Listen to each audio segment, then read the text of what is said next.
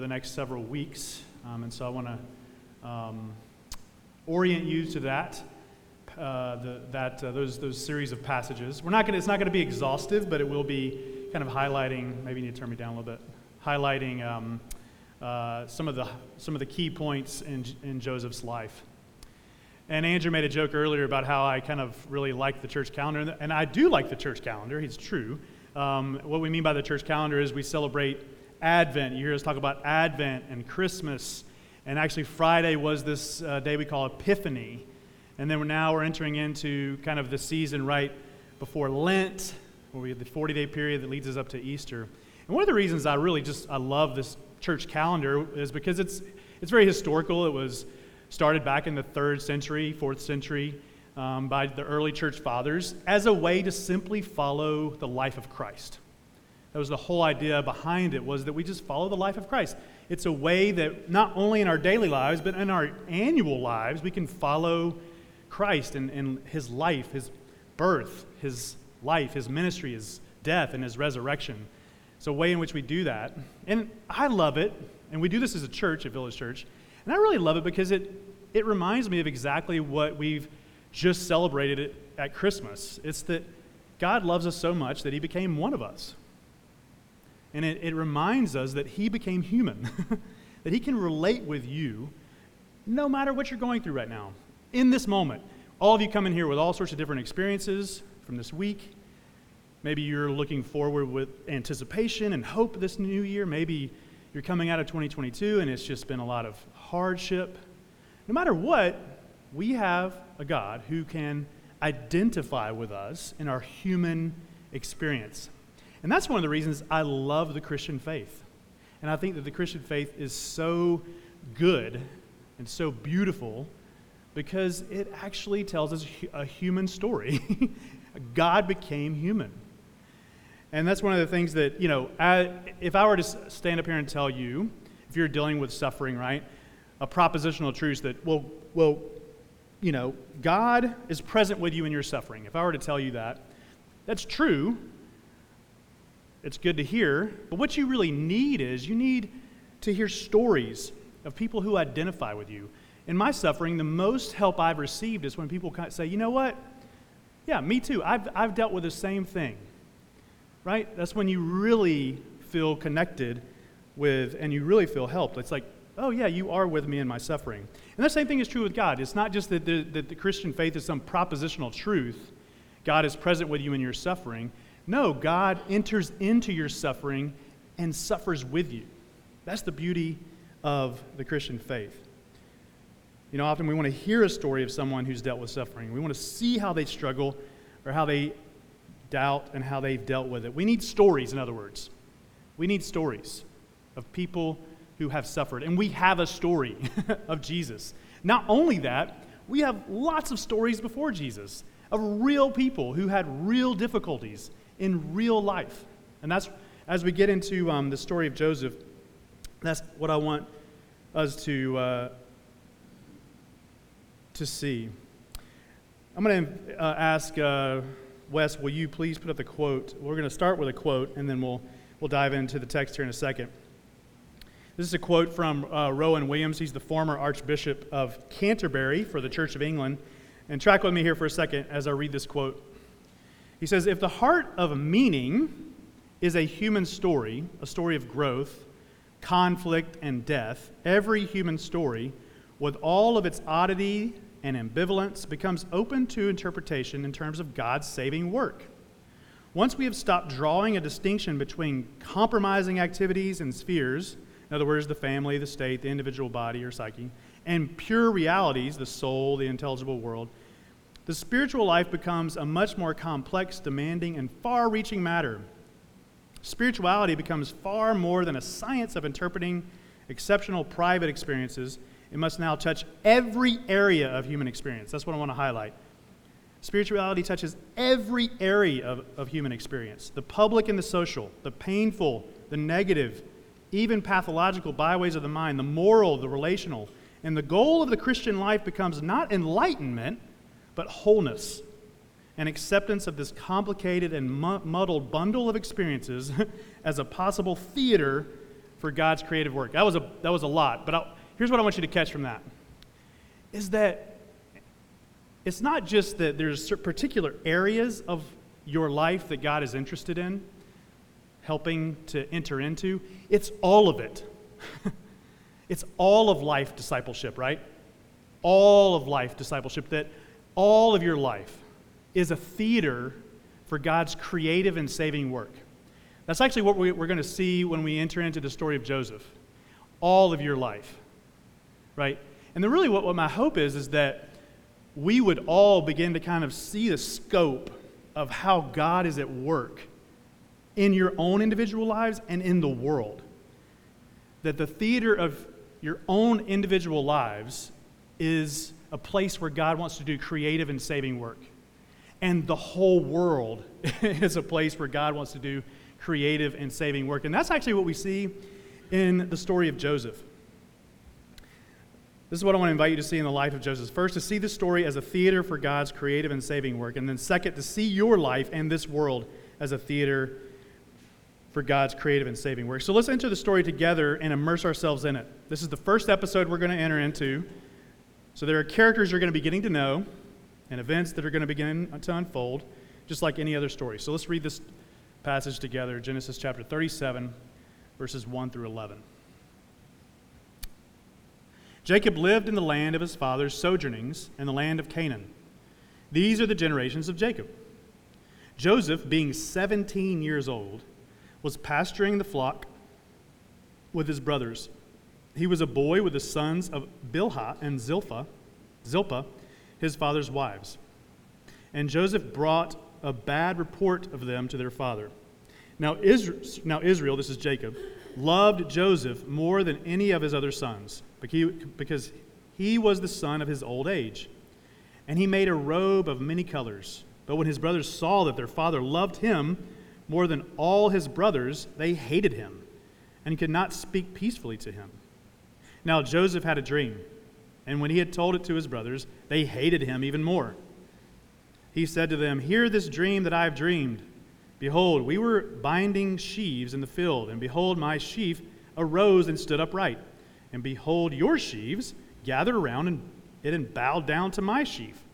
His brothers said to him, "Are you indeed to reign over us? Or are you indeed to rule over us?" So they hated him even more for his dreams and for his words. Then he dreamed another dream and told it to his brothers and said, "Behold, I have dreamed another dream. Behold, the sun, the moon, and 11 stars were bowing down to me." But when he had told it to his father and to his brothers, his father rebuked him and said to him, "What is this dream that you have dreamed? Shall I and your mother and brothers indeed come to bow ourselves to the ground before you?" And his brothers were jealous of him, but his father kept the saying in mind. This is the word of the Lord. Praise to you, Father, Son, and Holy Spirit. Let's pray together. Father, thank you so much for your word. Thank you for this new year.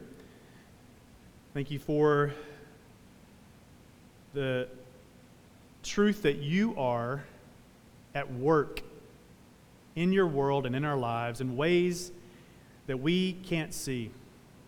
That you are faithful, you're loving, and that you are good. Help us to be able to see and interpret even more your goodness and your mercy and your love in our lives and in this world. I pray that this passage would help us. Help us to see how you are at work in the life of Joseph. Would you give us eyes to see, give us ears to hear, give us hearts that receive your goodness and your love with faith. Pray that your word will be the power of salvation for all who believe. We pray this in Jesus' name. Amen. So this is the first episode in this series. Anybody start a new show over the Christmas break? Maybe you watch a first episode of the show. I know there were some shows my family and I finished watching, and then there were many shows that we began watching, some shows that we began watching together. And as first episodes go, you get to know the characters of the story. But not only that, you get to know the conflict, right? What's going to happen, the conflict that's going to drive the series. And the story of Joseph wastes no time on either of these introductions. And as we would expect with first episodes, more questions are raised, right? than are answered. The idea of the first episode is to raise questions to get you to engage in the story of what's actually happening here.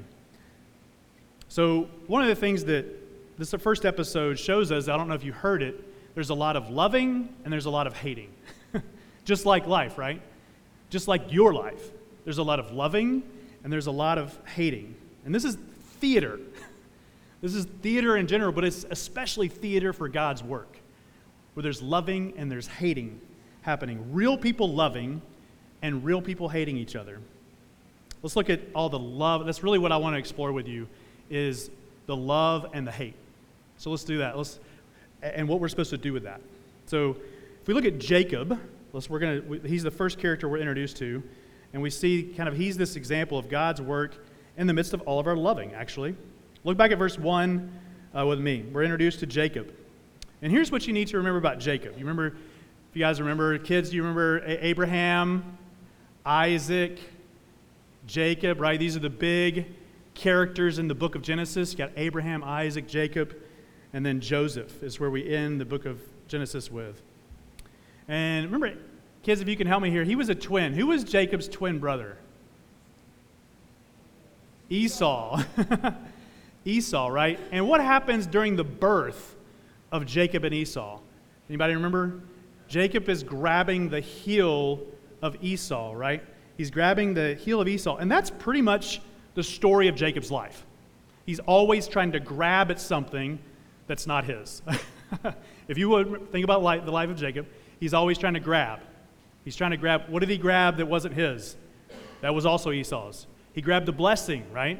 At the very end of Isaac's life, when Isaac was on his deathbed, and Isaac was intended to give the blessing to Esau, Rebekah gets in on the drama, and they create this diversion, and Jacob comes in dressed like Esau, and instead of blessing Esau, Isaac blessed Jacob. Jacob is somebody who was always grabbing at something that wasn't his. That's the kind of person Jacob was.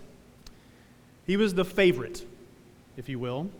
He was the favorite son who received the blessing. He's the kind of guy who would wrestle with an angel just to get a blessing. That's who Jacob was, right? He's that kind of guy. He's like, I'm gonna grab at what I want, even if it's an angel. I'm gonna grab at what I want to get it. That's the kind of person Jacob was. And we enter into this story, so we learn a little bit about Jacob the father. He's living in Canaan. And here's what we need to remember about the background. Go with me for a second here. Here's what we need to remember. This is the first episode. We're being introduced to characters. We're also being introduced to the background and the setting of the story. So what we need to know about the background and the setting is this, that God had made a promise to Abraham, who was in the line of Jacob, right? He made a promise to Abraham that his family would be a blessing to the world and that he would give his family land. And so Jacob is living in that land right now. He is living in the land of Canaan. But Genesis is full of threats to that promise. That promise that Abraham and his family and his descendants will be a blessing and that they're going to have land. But Genesis, just like any good story, is filled with threats. Threats that have happened and threats that will happen. So let's keep going here. We're going to be introduced now to, now that we know a little bit about Jacob, we're going to be introduced to his son Joseph. Look at verse 2 and 3. So Joseph is 17 years old. It's kind of crazy. I have a son who's 17 years old. This is crazy. He was pasturing the flock when his brothers, he was pasturing the flock with his brothers, and he comes home just like any brother would, and with a bad report. Kids, have you ever given a bad report of your brothers and sisters to your parents? Look at what they did. They did something bad, right? Do you see the family pattern here? Joseph is trying to grab his father's attention. Look, I'm better than them. Do you see this family pattern? Joseph is much like his father Jacob. He's trying to grab his father's attention. He's trying to grab, like father, like son. Jacob loved Joseph more than any of his other sons. He loved him so much more that the passage tells him he gave him a robe that showed his favor. What was the significance of that robe? Very simple, that Joseph was his favorite. It is as simple as that. And this is like parenting 101. I have 2 kids, and we just celebrated Christmas, right? For those of you who have kids, more than one, if you have more than one, you give them equal gifts. If I were to give one of my children more gifts than the other, then what would happen?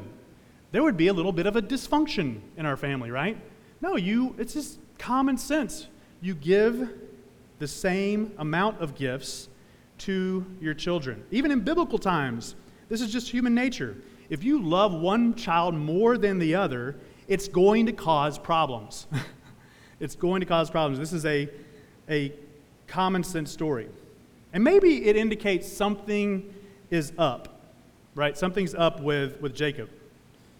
Or maybe it indicates that something's up when that happens when you show more love to one child than another. Maybe that you need to feel the love like that. I mean, it's totally good and right to love your children and to love one another, but this is a recipe for dysfunction when we love something or someone more than we should. And really, that's kind of what I want to move into now. It seems like Jacob is really putting a lot of love on Joseph. Why? Why is he saying, him, yes, here's the robe. Have this, take this, you're my favorite. Why? Why would Jacob do that? Remember, and I want to kind of like invite us to see our own lives in this, right? I want to invite you to see your own life in this, because I really pride myself in trying to be fair. Even with like trying to be fair in relationships that I have. I try to be fair. I try to not show favor. I try to be equal, especially with my kids. But sometimes, even in all that attempt to be fair, sometimes I can love too much. Is that possible? To love something too much? To love someone too much? Is that possible? Well, think about this for a second. Maybe this is a story where we can relate with Jacob. There's real people in real lives. We have those lives. We all know what it's like to love something too much. Maybe more than we should. If you think about the people or the things that you love, why do you love them so much? Maybe for lots of good reasons. Maybe even think about your own spouse or your own children. Why do you love them so much? For lots of good reasons. But do you love them so much that it causes dysfunction in your life or in the lives of others? And I think we can kind of point right back to parenting nowadays, where sometimes we love our kids so much.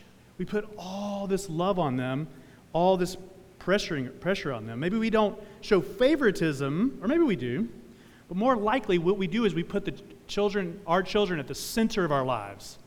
And we say, you're everything. We hold them up and we put all this love on them and put a relational weight on them that they can't handle. And by the way, that happens with spouses too. Some of the best advice I heard was from a counseling friend of mine who simply said, your spouse relationship and your relationship with your kids can't handle all the weight you're trying to put on it. It's not meant to hold that weight, right? This is what we call misdirected love. We all have love, but that love is meant to be directed and in relationship and in communion with God. But so often what we do is we misdirect that love and we put it on our kids or we put it on our spouse, and that's what causes dysfunction. And actually we're seeing that here. There's some dysfunction that happens. Parents can put so much of their identity in their children. Spouses can put so much of their identity. We can put so much of our identity in our work. Put so much of our love. What happens is that's misdirected love. It's like this quote from, I watched this movie like once, but I remember, you ever have a movie you watch and it's like, I don't really remember the plot of it a ton. I know there was like all these stories colliding, this movie called Magnolia. There's a character named Donnie Smith, and see if you can relate to this quote that he says. He says, I don't know where to put things, I really do have love to give, I just don't know where to put it. You ever felt like that? You have love to give, but you just don't know where to put it. That's so much of actually what sin is. We put our love in the wrong places. We misdirect it. When that love is meant to be primarily in relationship with God and us, we misdirect that love and it is meant to be, or that is meant to be between God and ourselves. We have love to give. You have good love to give. That's a good thing. But sometimes we just don't know where to put it. And that's where the dysfunction occurs in all of our loving, right? And you're loving with your family lives. You just came out of Christmas break. Some of you may have really enjoyed time with your family. Some of you may have, it was a hard time to go visit family. Because there oftentimes, I would bet that there's dysfunction in all of our families at some level, where that love gets misplaced or misdirected, right? There's too much love, or there's too little sometimes.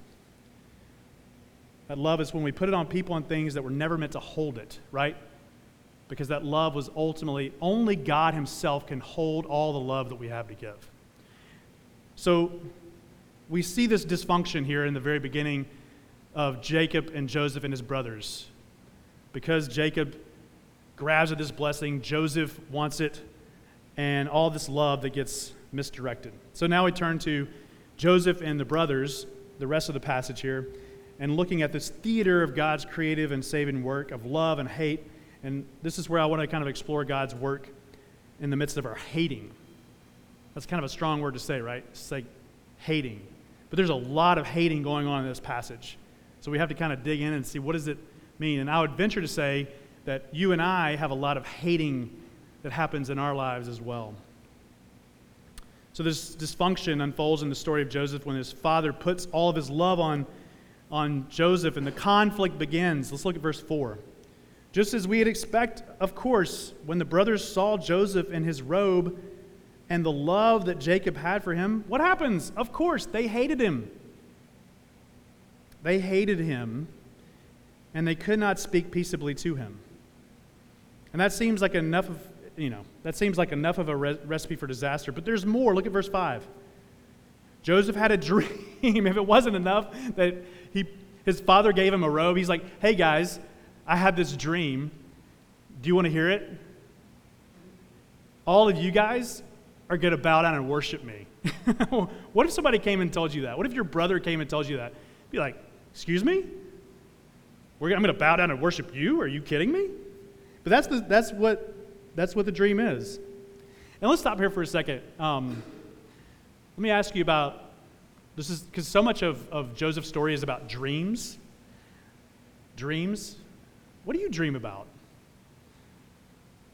I don't actually even mean night dreams.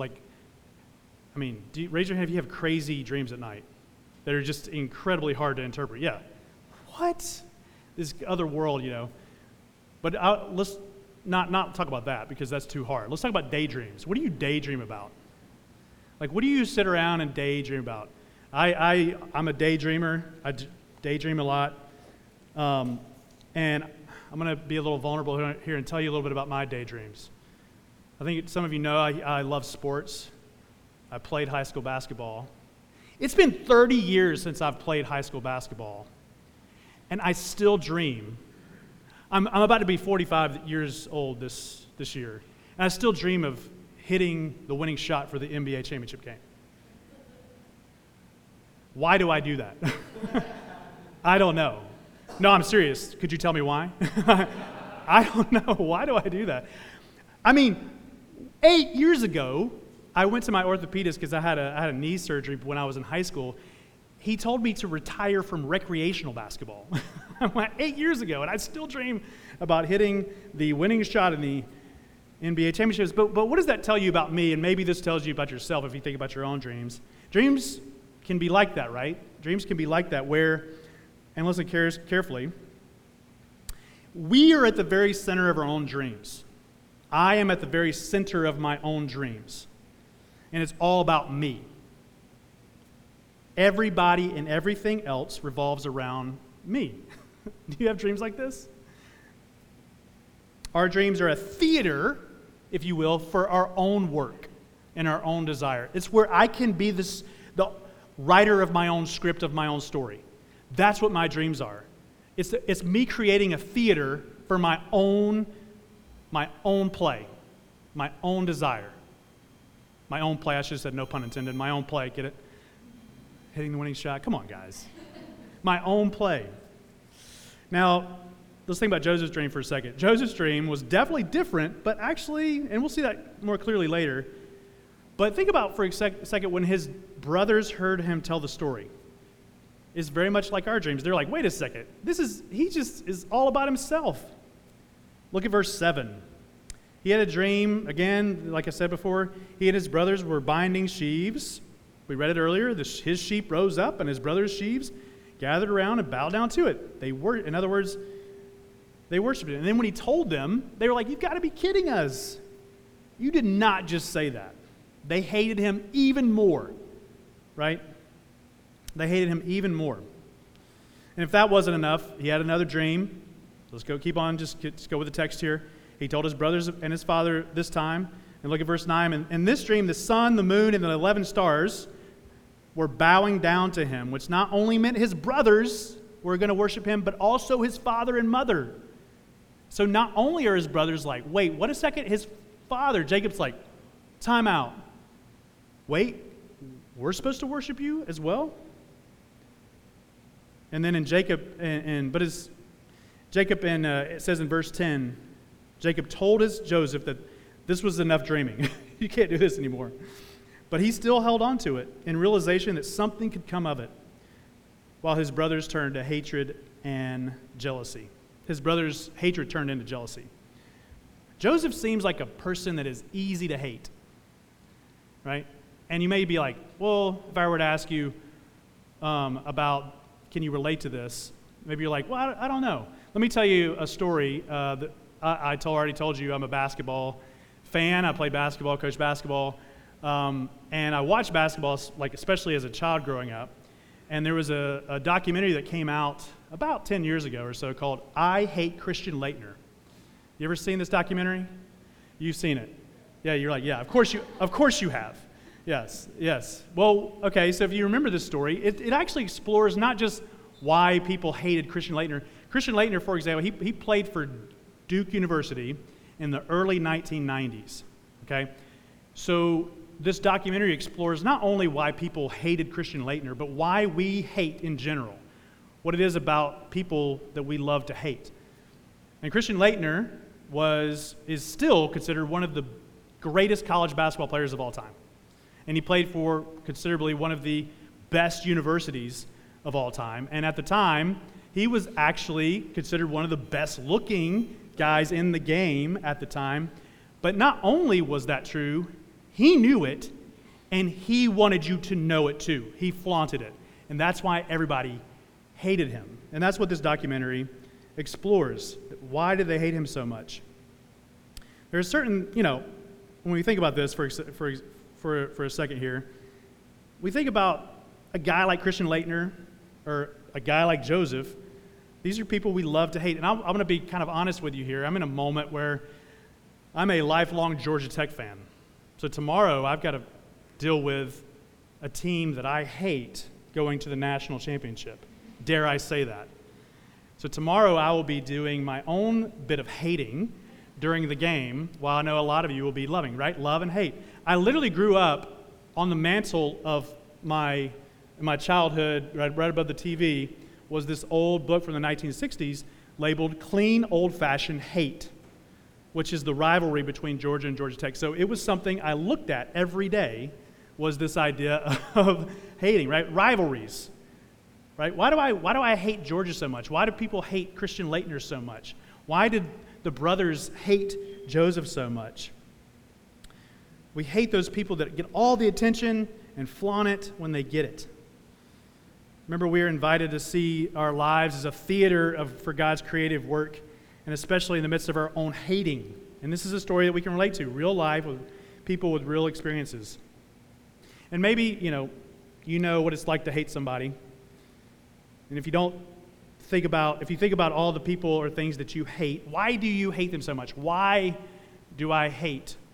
And really, if we think about this, don't hear I'm not saying there are certain things in this world that we should hate. Think about that for a second. This is just like I talked about with misdirected love. Our hate can be misdirected too, right?